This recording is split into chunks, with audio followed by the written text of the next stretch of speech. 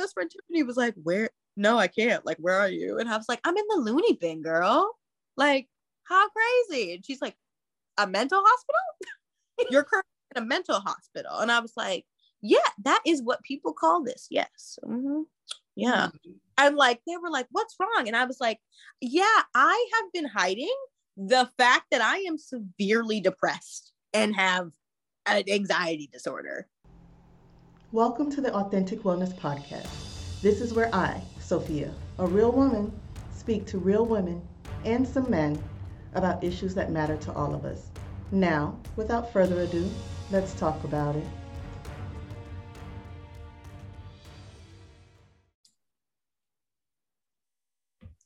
Thank you for tuning in for the latest episode of the Authentic Wellness Podcast. I'm your host, Sophia Antoine, your life and relationship coach. Today, I have with me the most beautiful Katrina Kincade, and she's giggling, but you know what? She is absolutely stunning, and not only outside, but I can just see because I'm looking at her. So I have the pleasure. She is also a beauty inside her. She smiles with her eyes, and I love that.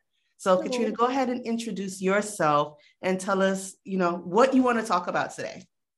Yeah, so as you said, I'm Katrina Kincade. I currently work as a TV news reporter in Massachusetts, and I'm Miss North Shore with the Miss America organization, specifically the Miss Massachusetts Scholarship Foundation, which is our state organization.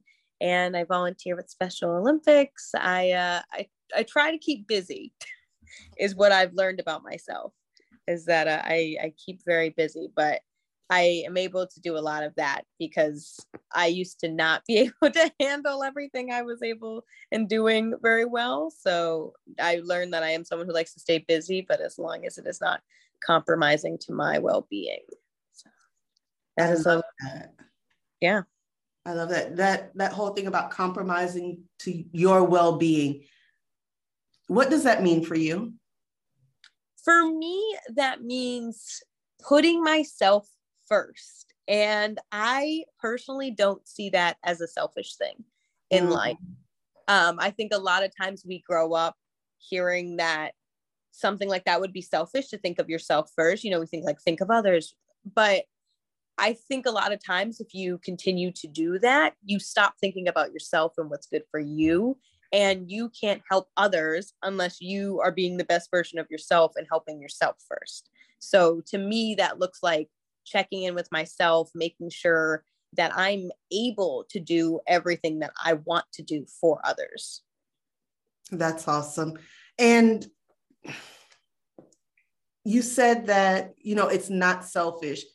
Do you have any idea where we got this notion that thinking of ourselves is selfish? Because I never thought it was either. But as I grew up, it was like, well, you have to do this for other people. You have to do that for other people. But if I'm not meeting my own needs, then what good am I for others? Right. I wondered that same thing too. I think the teaching around it really starts when you're a child. I think it starts more specifically for women and young girls than I think it starts for men. But I don't know if I could say it comes from, sharing is caring, going a little too far. Yeah. and that including like sharing your mental health and, like sharing your energy instead of just your Barbie dolls. Right. But yeah, I really wish I also could know where the switch comes to where we're taught that. But I don't know. But to me, I was in it at one point, like where I did think it was selfish to not say yes to everything because I wouldn't be helping somebody or someone needed me for something. And I don't know where I learned that, like where we, a lot of times I think as women have also learned to, not be selfish with our own well-being. Gotcha. No, and I think that's worth exploring because with you being a news reporter, you take in so much of everybody's stuff. I can only speak from what I see on television, but I think you get all of this stuff. You get your news stories and all of the bad stuff because honestly, I don't see anything good on the news except for these little 30-second segments. And then it's all back to doom and gloom. We're all going to die. The sky is falling. Right. So how do you deal with that? It's a great question, because I do, and I have seen, heard, and been a part of a lot of hurt and a lot of sadness. I have just seen some of the most heartbreaking things that families could go through, and watched it from a distance and just had to report on it. Mm-hmm. And it is very hard. And I love to do the good, 30 seconds stories. That's why I try to do more of those community feel good stories. But I just have to vent to somebody that I trust. A lot of times journal about what I'm seeing, and that unfortunately when we see the doom and gloom, that a lot, like, that's someone's life, that like, as much as we can look at it and see like, oh, the news has doom and gloom, like that really did happen to somebody. Like, and I like to think of it in a way of, how can I report this? Not just like, oh, I'm being nosy in somebody's business and let me tell you about their house. But like, how could you make sure that doesn't happen to you and your family? And I think that changing that mindset for me, that I'm not here to just report on tragedy, that I'm here to help you prevent this tragedy, has helped my mindset when it comes to those things and thinking about them. And when I talk about them outside of work, I'm like, yeah, it was crazy that, this person's house burned down because their carbon monoxide detector like was broken. Like, when's the last time you checked your carbon monoxide detector? How often should we check it? Like, that has kind of kept me going when it comes to my mental health, and absorbing all of those stories is, okay, yes, check in the moment. This thing is very sad. It is okay to cry. How can I help others prevent this from happening to them? Makes sense. And as an aside, I have learned to check all of my household things, like my fire extinguishers, my carbon monoxide detectors, all those things. I put it alongside a holiday or something like that. So say Christmas time or New Year's, check it at least twice a year. So maybe I like to do Christmas in July. So I'll do my Christmas in July, and then I'll do it at New Year's. So, you just learn to do things like that. So if anybody's listening, that may be a helpful tip. Please change your fire alarms every 10 years is when you should change those batteries. Yes. See? Carbon monoxide alarm every year. See? I mean, you can really just check them out, and you can make it fun. Yeah. So, definitely. Okay. Party with the noise it makes. Oh, just totally off topic. I hate when somebody's doing a live or something like that, and the thing is beeping. Yes. I'm like, bruh, just change the battery already. Right. I'm like, okay, so I guess it's working, but not in the way that I should hear it. Exactly. So, like, yeah, any like TikToks I see or something, and I'm like, I'm distracted by the fact that you're not home. I start counting the seconds. I was like, when's the next one going to be? Counting how far away is the rainstorm if I hear the thunder, then the lightning. So I'm counting the seconds. Oh, it's 5 miles away. So your thing's going to beep in another 5 seconds. So you got totally off topic, but fun. Same thing. They're purposely obnoxious. Like, they're supposed to be. Change them, but not for me, the listener. Thank you. I thought I was the only one. I just needed to get it off my chest. So how did you become a beauty queen?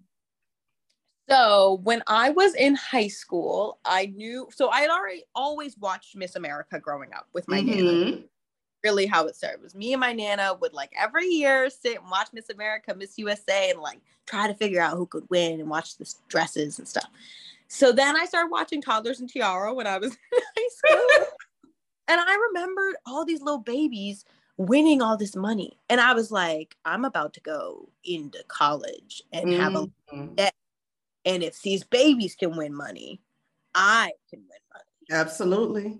And I remember being like, okay, like, what do these girls do? Like, I just watch Miss America on TV, but like, what do they do? And I remember I'd seen like some title holders outside and doing community events. So I was like, okay, cool. Like the Miss America organization is one of the largest scholarship providers to women in the entire country.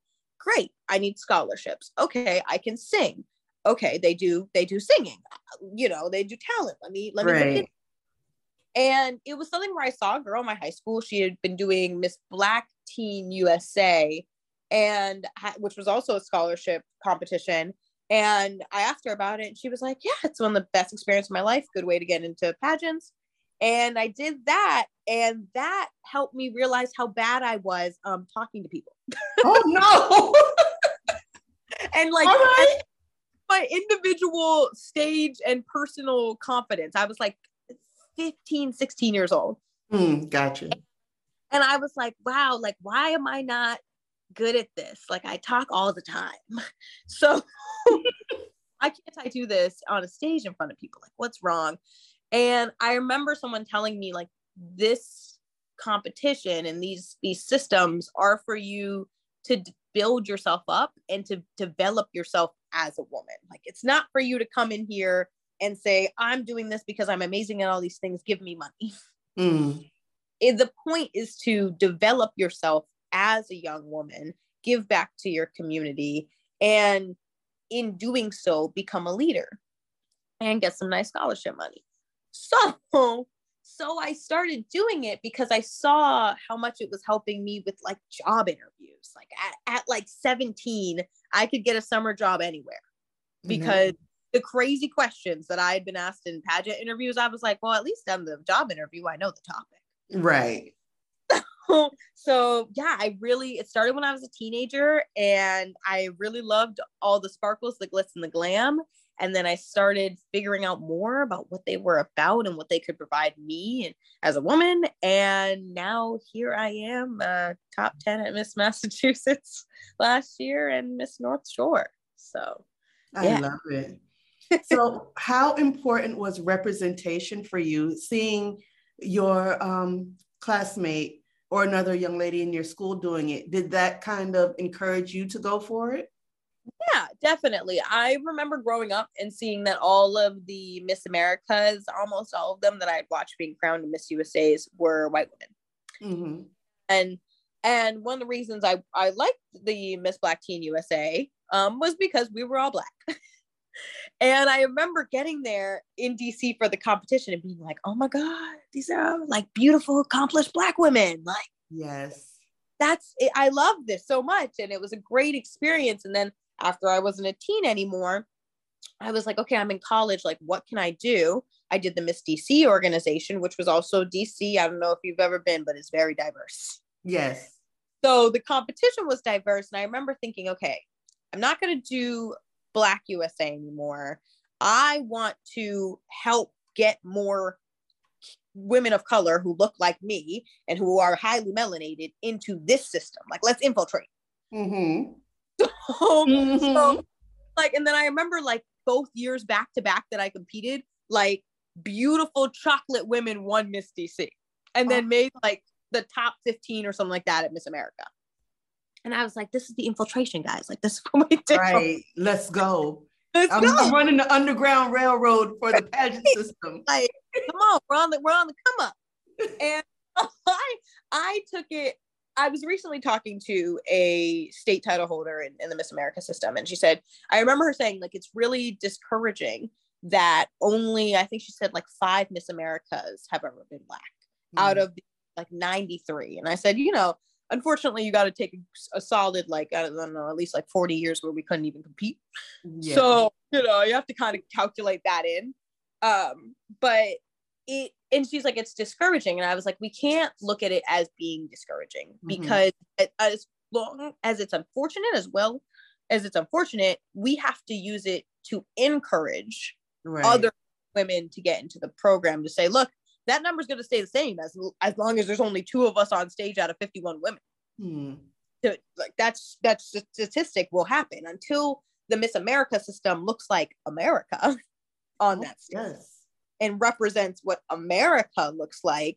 We can't change that statistic. We can't even get close to the statistic to change it if it doesn't look like that in the first place. And that starts with us being that representation for teenagers and young girls to want to be in the system, to want to look like us and want to be us, and ultimately be Miss America.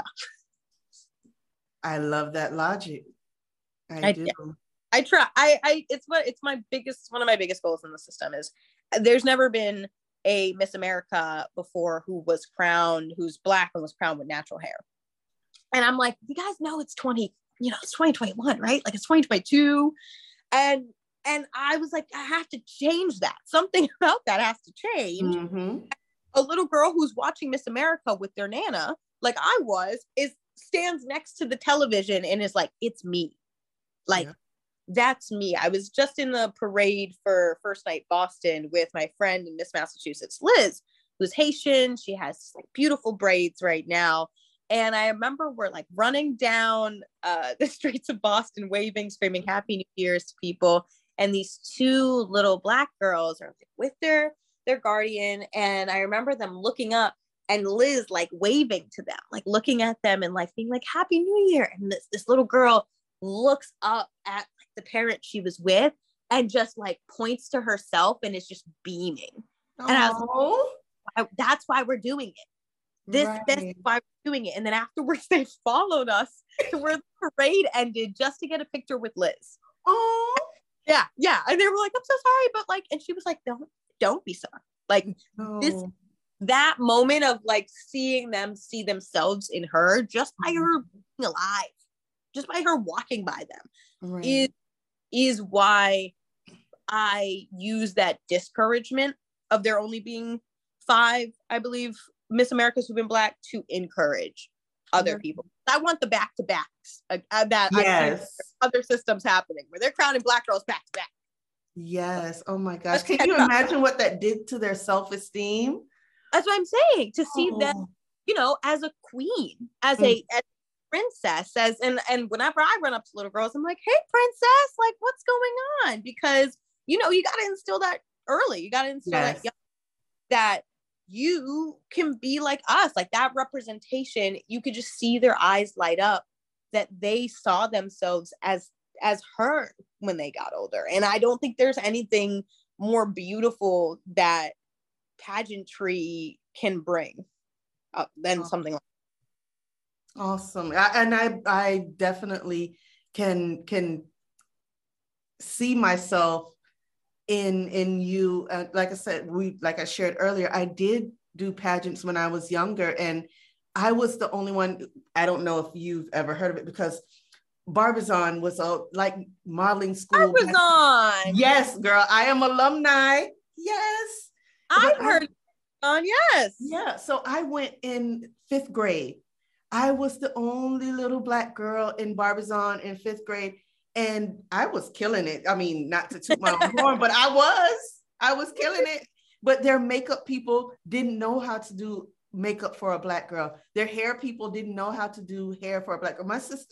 My older sister had to come from New York to do my hair for my pageants down here in Florida, because we couldn't find anybody there to do my hair. So I know what it means for them to look at you or look at your friend Liz and be like, this could be me. Mm-hmm. So that's absolutely amazing. That does a lot, like for my mental health, knowing that there are more women out there doing this. Yeah. So thank you. Thank you. We are very happy to do it, and the more of us who are there, the better representation and stories that are told from the platforms that we're afforded from being title holders. Like there's a name and there's a recognition that comes from being Miss so-and-so that you get, and that you're able to go out and use and speak to the community and meet more people who can see not only that you're a role model and that little girls can be like you, but also that you are changing the beauty standard, that as much as we don't like that, we going back and forth between using like beauty queen, but that like you are showing them like, I am a beautiful Black queen. Right. That is what I am, the beauty standard, because I have this crown on and it is me who won. So you are going to look at me as the beautiful beauty queen who is a Black woman that I am. Yes, you are. So let me ask, because this just came to me. While you're reporting the news, Mm-hmm. and unfortunately, a lot of Black women are now committing lots of crimes. How does that sit with you, being a beauty queen or a title holder, and having to report on that, knowing that Black women can do so much more? What does that make you feel? How does that sit with you? I think a lot of times, so it's an interesting duality, right? Because personally, thankfully, in Western Massachusetts, where I live, we don't actually have a lot of crime happening. Oh, but wow. Yeah. We are a very small population out here compared to the rest of the Western Massachusetts. But I think that a lot of times I also have a sociology minor from the school I graduated from American University. And I look at a lot of crimes that typically are happening in impoverished areas as the sociological and economic problem that's happening there, and try to back away from the race of it. Okay.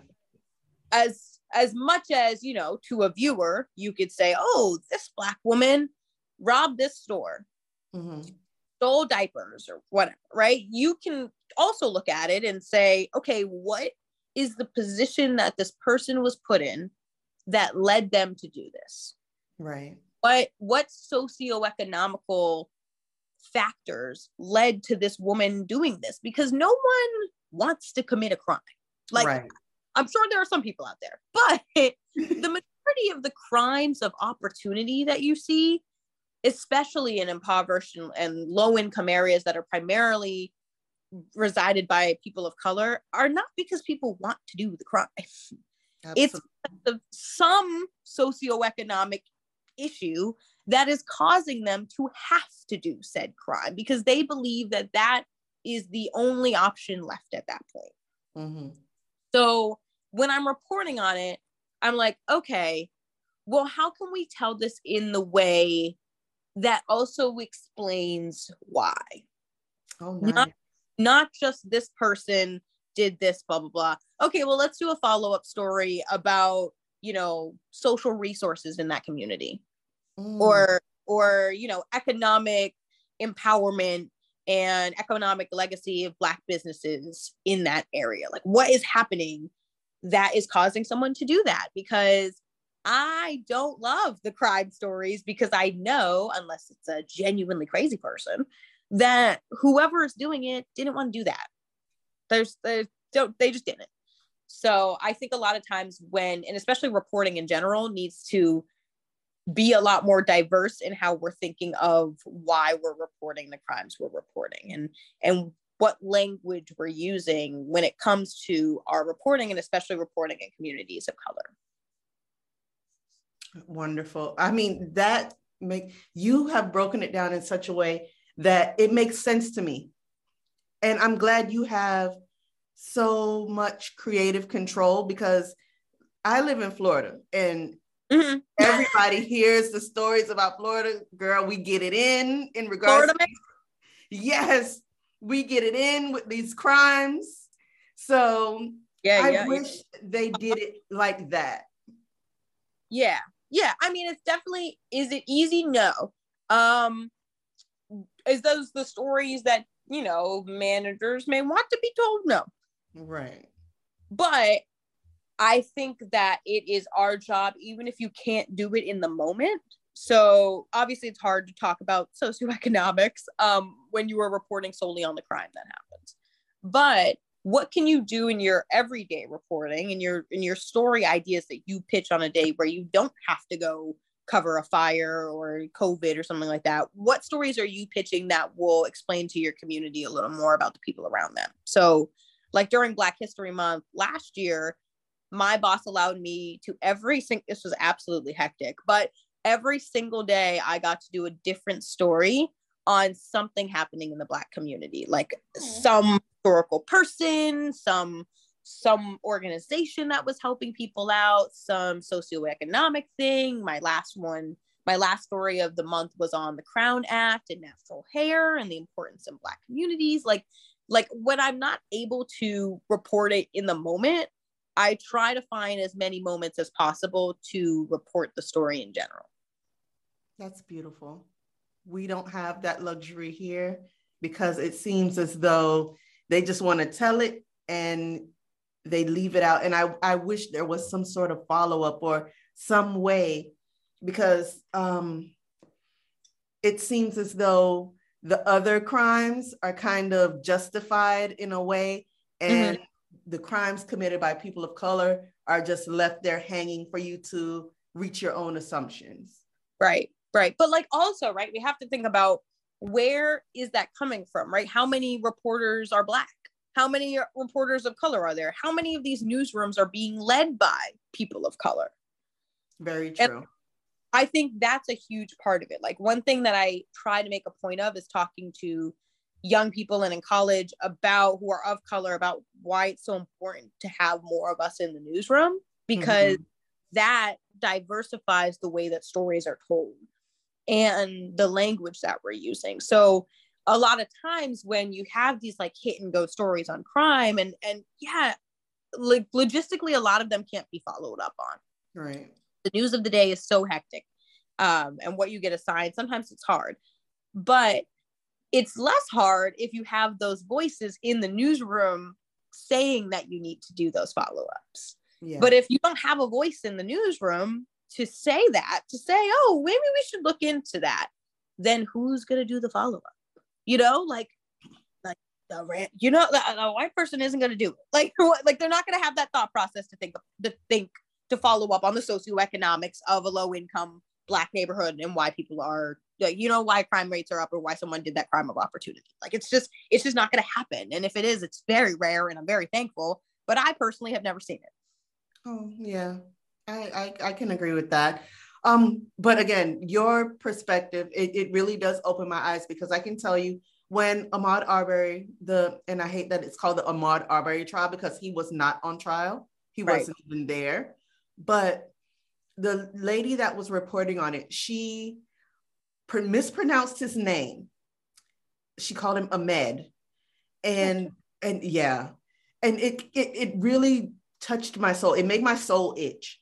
So I shot them a message on Facebook, and I was like, if you could please pronounce his name. This is the pronunciation. I went that far. I mean, I wrote it out phonetically.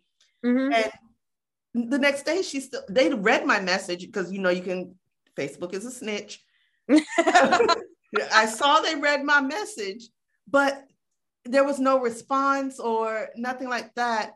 And the next day she still said Ahmed. And it was like, the least you can do is pronounce the young man's name properly. At least. So I just want another venting moment. I wanted to say that. To me, at that point, watch a different station. You know what I mean? Like, yeah. To me, at that point, if they are not listening, and if you can tell that there's some sort of disconnect between what you're watching and what you should be watching, I would see what the other state, because I know Florida has, at least 3 stations in every market. So I would flip the channel. Like, one thing I'm really big on, so I'm Muslim as well, and is having the anchors, when they toss to my story, not say Muslim. Okay. Muslim is a fabric. Gotcha. Okay. What Muslim is, like, we don't say Muslim, it's Muslim. And I have made a point the entire time I've worked at my station to say, okay, when you read this story out, here is the phonetic pronunciation of Muslim. Like, it is just a disservice to the billions of people who practice religion to hear the correct pronunciation and then actively choose not to do it. Absolutely. I can't excuse your ignorance. So it is our job as people who are reporting on these communities to do our research and to listen to the pronunciation of people in these communities, like saying Ahmaud Arbery's name correctly, like saying Muslim, and any other word or name that somebody tells you is the correct way to pronounce it.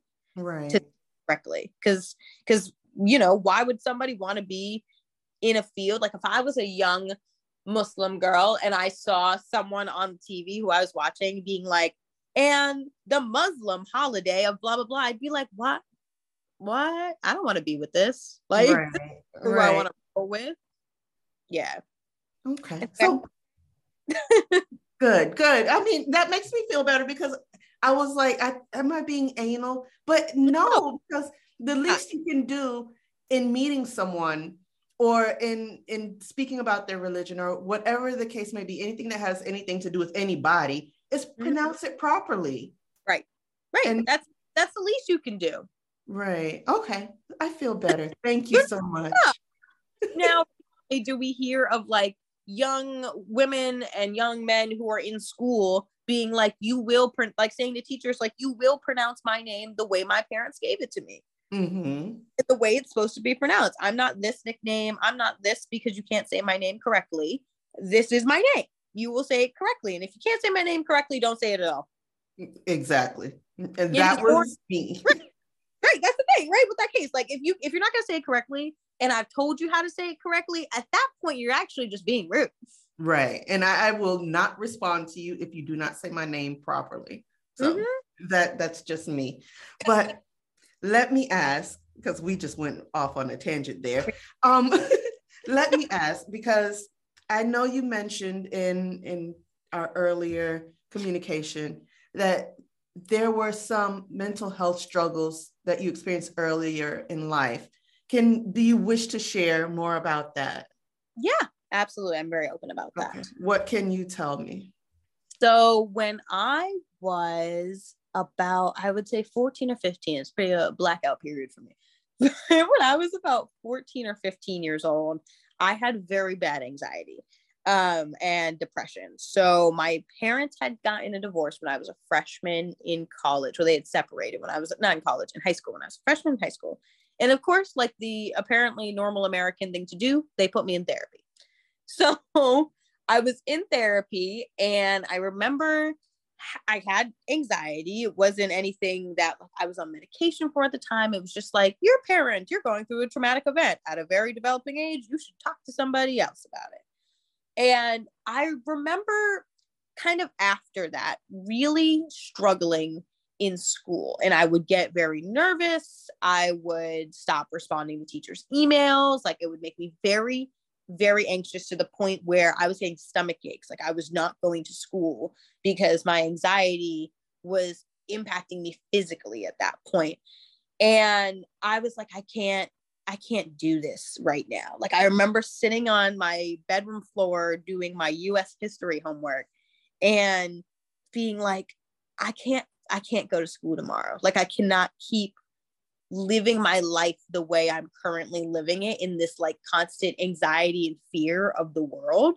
Right. And I had friends that had gone to mental hospitals, luckily, which sounds crazy to say luckily, but that's the only thing that started the conversation in my life about going to a mental hospital, about seeking help when you thought no more help was given to you, or there's no other help to be had for you. And I remember going to my mom and being like, hey, we have to go to the hospital. And she was like, what? It was probably like 10:30 at night or something like that. And I was like, yeah, you gotta take me to the emergency room. And she was like, what's wrong? And I was like, hey, I'm just not feeling the life right now, like just not feeling where we're at. And she was like, I don't know what that means, but okay. And so, and bless her heart for just like me, like 14, 15-year-old me, and being like, me and life not loving each other right now. Right. Can we go to the emergency room? Like what? Looking back on it, I'm like, that was crazy of me. So we went and they called my dad, and I remember like them being like, so like, what's up? And I was like, I don't know what to tell you, but like, I'm anxious. I can't go to school and I can't function. Like I'm a very high functioning, like everybody says I'm really good and I'm a star student and I'm talented and blah, blah, blah. But I can't answer emails anymore to teachers. Going to school makes me afraid and I don't know what to do. And they were like, yeah, sounds like you're depressed. Sounds like you're depressed and you have anxiety, and like, we're gonna like put you in a mental hospital for 2 weeks. Oh, wow. Yeah. Yeah. And I was definitely, I was like between 14, 15, and 16. That whole time period, because of this, is like kind of mushed together. Right. And I was in there for 2 weeks because that is the minimum that you have to stay in, like a inpatient facility, a voluntary inpatient facility, despite the fact that you're like, is this voluntary?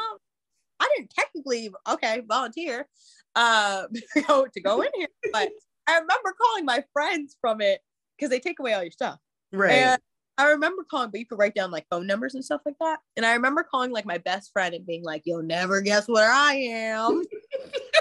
Like, such a goon about it. Like, I was like, and I remember my best friend Tiffany was like, where? No, I can't. Like, where are you? And I was like, I'm in the loony bin, girl. Like, how crazy? And she's like, a mental hospital? You're currently in a mental hospital. And I was like, yeah, that is what people call this. Yes. Mm-hmm. Yeah. And like, they were like, what's wrong? And I was like, yeah, I have been hiding the fact that I am severely depressed and have an anxiety disorder. And so we're here to work on that, to figure that one out, because I'm not matching what people think of me. Right. Like, and we have to work through like where that is coming from, what the root cause of that, and like why I am so afraid of school, like of life at this point, which ended up being that I was afraid of disappointing people from that, what everyone thought of me, from that like high standard that everybody else had set for myself, that I had also set for myself. That, with all of the pressures of, I went to a very high performing high school, shout out Wellesley High School, like, but we never talked about mental health. The school never, and most schools don't talk about how to handle the pressure that they're putting on you. They don't. It's like a huge thing still. I've talked to my former teachers and stuff like that before in high school and been like, how often are you guys like really talking to kids about how to handle all the stuff you're making them do? Like, the tons of classes with the have to do community service if you want to get into college, and you should be doing these extracurriculars if you want to get into college, and this is what makes a good student. Like, we say all these things to kids, but we don't tell them how to handle those things. Right. And that was terrible for me. Like, that was something that I saw everybody else being able to do, I thought. And I just couldn't do it. And I remember they diagnosed me with general anxiety disorder and depression. And I was like, great, but like, what do we do? Like, that's great, give me the pills, but like, what do we do about this? Like, where does this come from? And I remember going back to my therapist and her being like, okay, like, I didn't see this coming from you. So like, where is this coming from? Like, what are you afraid of? And I remember just being like, yeah, I'm really anxious all the time over like, what if things go wrong? Like, what if something goes wrong? And I'm supposed to be really great at everything, but what if something goes wrong and then it doesn't go great, and then everybody thinks I'm a failure? And she's like, well, if you live that way, like, you'll never know what if something goes right. Like, yeah. And I was like, huh? Mind blown. Huh? And she's like, yeah, you could have talked about this before you went to a mental hospital. But sure, we had to get in the situation to make that happen. But what if things don't go wrong? Like, what if you went into it being like, okay, well, if everybody thinks I can do this, why am I not thinking I can do this? And why am I afraid that I can't? Clearly, I probably can. Yep.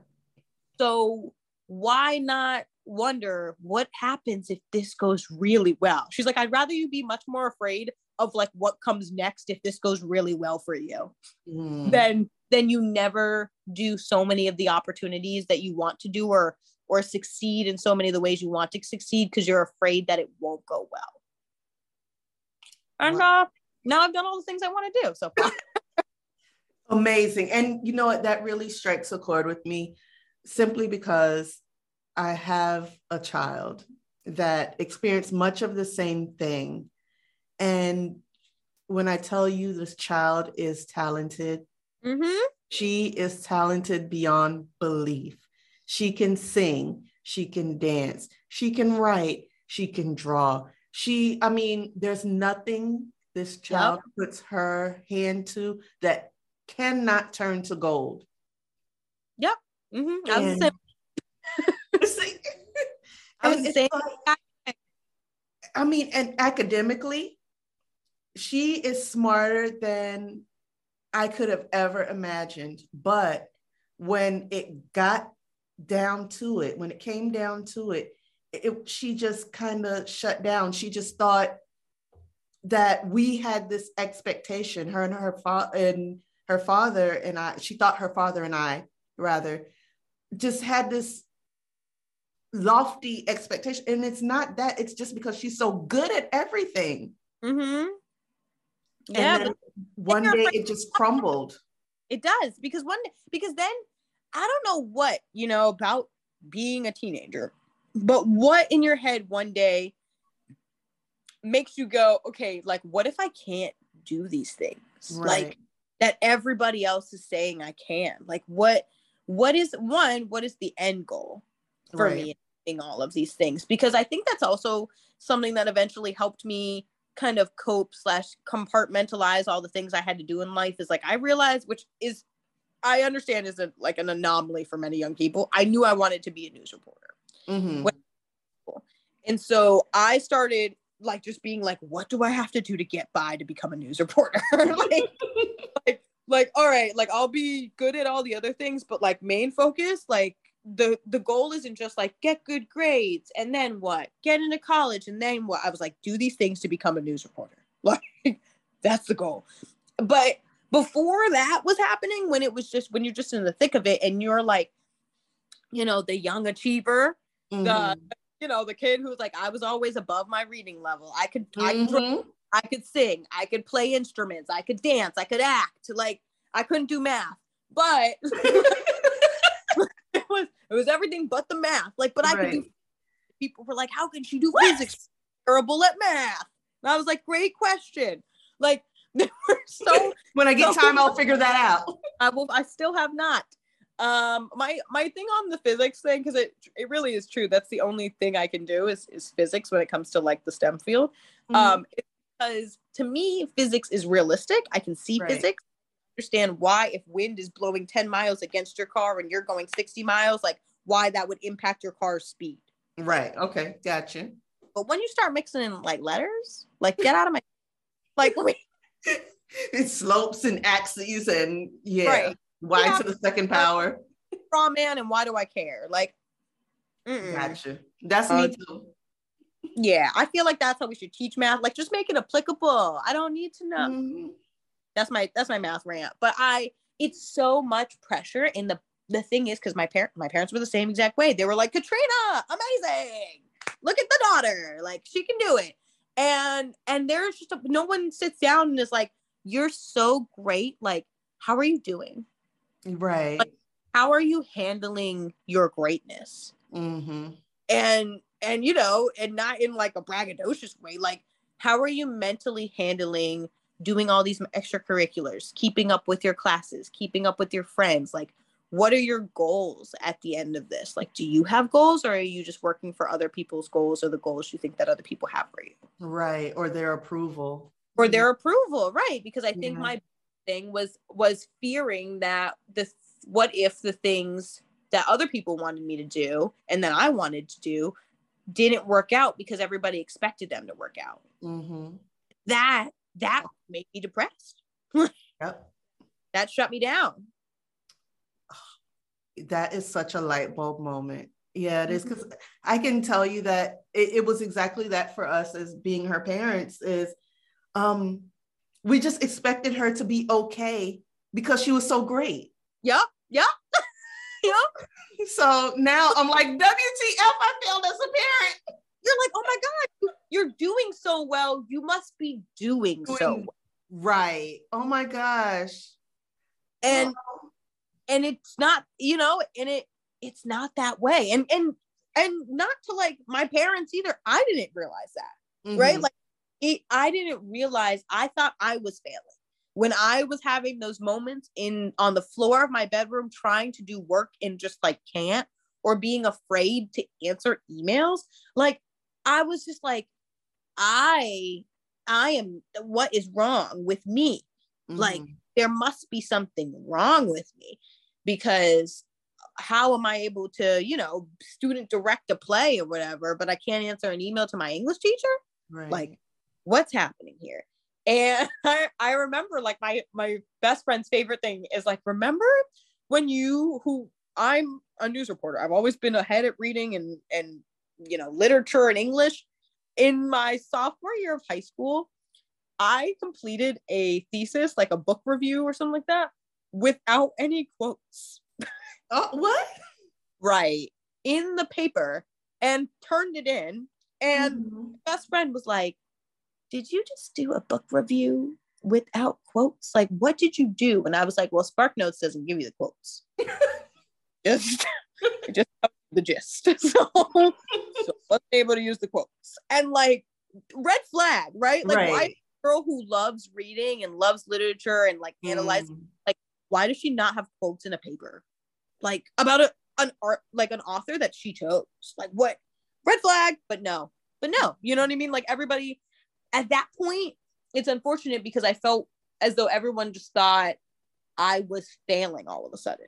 Like, that I just like suddenly wasn't a good student. Like, no one was ever being like, wow, you were doing so well. Like, are you doing well? And if someone had checked in, I can't say that I would have been like, yeah, I'm great, and I can't say that I would have opened up and said like, no, I'm not great. But I think that at least providing the narrative around checking in and understanding, like creating that light bulb moment that like a lot of these like amazing young children have so much pressure on them. Like, they might be looking like they're doing very well, but we need to put in some sort of like institutional check, educational check to see like how your mental health is doing. Because I felt amazing. I felt on top of the world when I was doing theater and when I was performing and things like that. But like, how are you feeling when you're like sitting on the bus on the ride home after school? Yeah. That's the check-in we need. It's like, not the like, oh my God, that performance was amazing. Like, how did you feel? It's like the in the car, like, so like, how did you feel today? Just in general, like, how are you currently feeling? That's an awesome idea. I think more of us need to do that, even with kids that don't belong to us. As much as you possibly can. I don't know why you would walk up to a random kid and say that, but maybe it's necessary. I don't know, but we have to find a way. We should do it. And I mean, and I think that it's important to not, because I've heard a lot during the pandemic and I report a lot of mental health stories, which I like, but like, there we go. I hear a lot of people saying like, check in with each other. Here's the thing about checking in with each other. If you are a stranger to me, I'm not suddenly going to divulge my mental health to you, right? So I think that like the people you're checking in with, you have to start off somewhere else besides like divulge your mental health to me. Right. Okay. Because I think especially when as women, a lot of times, and especially as Black women, like we are not oftentimes afforded or given the time to release our mental health and to prioritize and focus on our mental health, because a lot of times we're taking care of others or focusing on achieving. Yes. And I think that a lot of times when you're in that mindset, like somebody saying like, how are you doing? You're going to be like, I'm great. How are you? Good. Yeah. Yeah, exactly. Like, oh, I'm good. Yeah. Like, oh, I have this thing coming up. like great. Because why would I tell you? Because mindset again, if I tell you, right, you're like, how are you doing? And I'm like, I am so burnt out and exhausted and I cry. And like suddenly someone's like, oh, okay. I didn't ask for all that. I didn't ask for all that. Right. So I think that it's important to develop relationships with people to get to that point, because I know teenage me wouldn't have told adult me what was wrong, like unless I was cool with you and you decided to ask me about that. Right. Like I can think of so many mentors I had growing up, or like adults that I was cool with, that if they had probably asked me like how I'm doing mentally and like took a couple more seconds to not focus on like whatever we were doing, like the play or like the art or something like that, that I would actually have been able to say like, yeah, I'm not doing well. Like, I don't know why I'm doing these things, but like, I can't answer an email. Like, is that weird? You know, but if no one's asking, the person's just focusing on whatever, you know, why they're your mentor, why you're achieving with them. Like, you're not going to suddenly tell them like, oh man, did you know I can't answer that email? Or like, I didn't go to school because I had a stomach ache. Like, what's up with that? Yeah. So it sounds like what I hear you're saying, and correct me if I'm wrong, they were making sure you were okay enough to accomplish what they wanted you to accomplish, but not were you okay? Right. Gotcha. Yeah. Okay. It's very, yeah, it's very much what I think I said earlier, where I was like, everyone says you're doing so well. Yeah. But no one, you know, asks like, how well are you doing? Yeah. Gotcha. Like, that I think needs to be the conversation that's wrapped up in that same conversation of like, wow, that was so great for you. Like, what did it take? I love when we interview. I feel like we get a lot of this from like athletes, but we don't hear about it from like regular people, where at least I've interviewed athletes and I've watched athlete interviews, especially like if you look at Simone Biles in the last year, where they say like, oh, that was really great. Like, how did you do this trick or whatever? And you're like, oh, I did, you know, you hear them being like, oh, that was blah, blah, blah. And then like, they'll be like, you know, what toll is this taking on you? Or like, how are you feeling? I hear so many athletes, as I have in the past and still more now present, talk about like, oh man, that was really hard on me. Like I was exhausted, and, you know, there were days I wanted to give up. Like, I feel like that's a very like athlete thing. Yes. That I have heard growing up, is them being like, there were days I wanted to give up, and man, I was hard. But like, you don't hear that outside of the court in those interviews. Like that's like a normal, regular human thing. Yes, it is. And I don't think we allow our athletes to be human. We always want them to be an athlete, Mr. America or Miss America sports mode. That's what we want. And if they give us anything outside of that, they're no longer our hero. Right. I mean, look how hard so many people were on Simone when she was like, I can't do this. Like, I will die because I have the twisties. Like, my medal is not in the place for me to land that trick you all want me to see to win America a medal. Like, I will probably get hurt. Like, you know, so many people I saw on social media were like, why is she even there? She took a spot from blah, blah, blah, blah, blah. Like, oh my God, she's a human. She's a young woman in her 20s. Like, first, before she is the GOAT, she is the Simone Biles, a 20-year-old young woman who has struggles of her own and has a life of her own outside of what you want her to do. Exactly. I was just like, let sis live. Just let her do her. Right. She's dedicated so many years of her life to this. If once she was just like, look, I am not in the place mentally where I can represent your country that don't even really like me, if we're gonna be honest. So yeah, let's just live. Naomi Osaka, when she left from the house and everybody was like, she's rude, she's blaming it on the media, but sis, let her go. Like, she's issues that are happening. Like, don't pretend you can't see it. Like, let her say whatever she has to say and then fade quietly to wherever she wants to go. Just like Homer Simpson into the bushes. Right. She was real big, had her moment, and you know, she's young enough that she'll continue. She's already beat Serena. Like, let her let her into the bushes herself if she needs to. Like, she deserves the rest. She deserves it. And you know, I don't think that it's not noted that these are two Black women who are athletes that I think contribute to this, and the way that America and the world, you know, expects of them and looks at them. But I think that the narrative was really talked about, and if not at least put into people's heads, about letting people focus on their mental health, that they are not performers for you. First, they are performers for themselves. Right. And if you can't get yourself together backstage, there's no way you can go out there and perform. I completely agree. And if worst comes to worst, if you think you can do so much better, you go out there and hit that flip or hit that ball. And then we will have something to talk about. Right. My favorite thing is when people are like, why does blah, like on TV with news reporters, people love to call or email news stations thinking that they could do the job.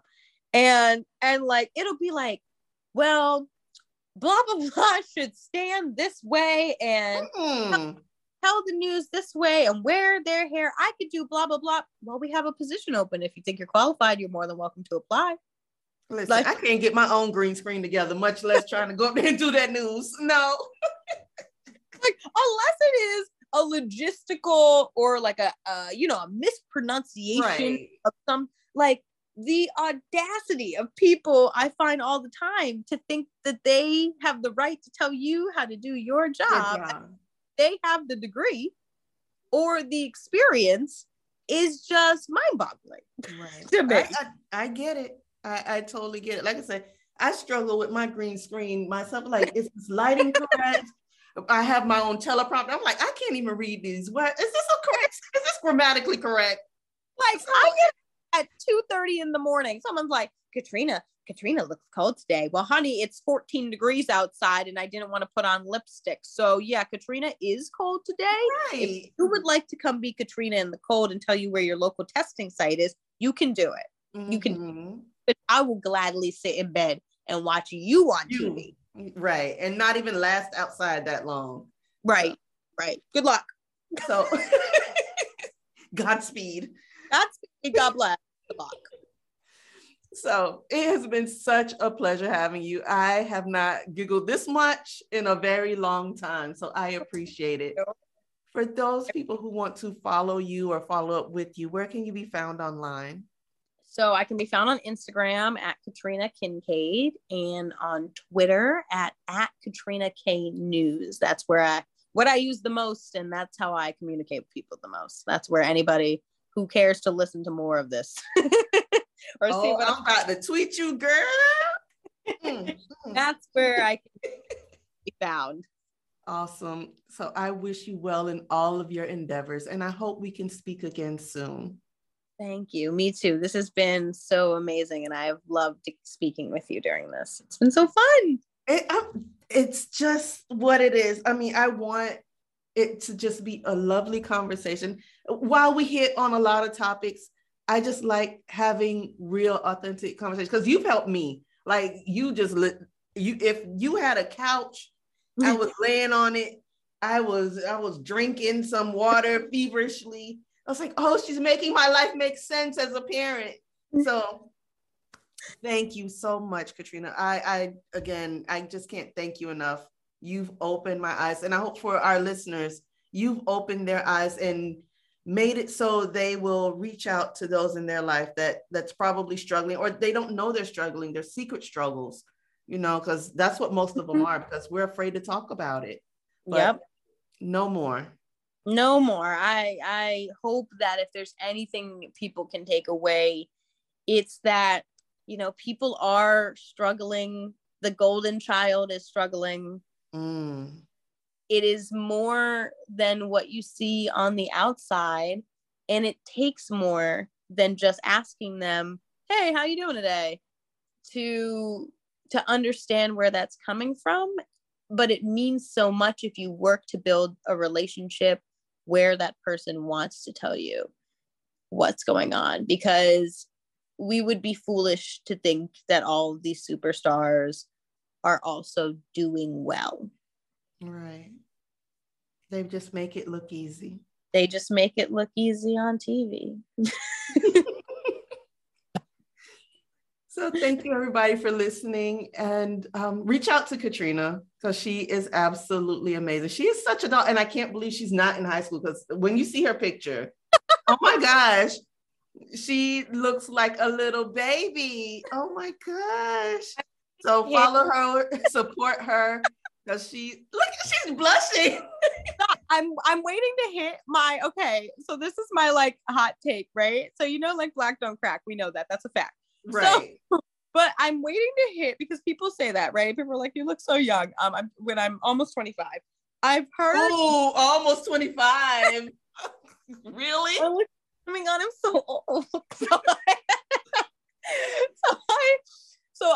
I've heard that the plateau, like the baby face, but you look like you're like 25 until you're like 45, right? Mm-hmm. Because I see your picture. You cannot say anything about me. You're in this plateau where you hit 25 and you look that way till you're about like 60. And then you look like you're 35 until you're about like maybe like 70, right? So I'm waiting for this, look to like sharpen the bones to go in a little more. I think that'll hit around 27, and then I can't wait to look this way like you until I'm like 70. Touche. So yeah, on that note, guys, follow Katrina because she's a mess. I am a mess. We love her, and you know what? She's no longer a guest. She's family, so she can come back anytime. Thank you. Thank you. Thank you. Thank you for tuning in to this episode of the Authentic Wellness Podcast. We've had the conversation. You have the information. The question is, what are you going to do with it? See you in the next episode.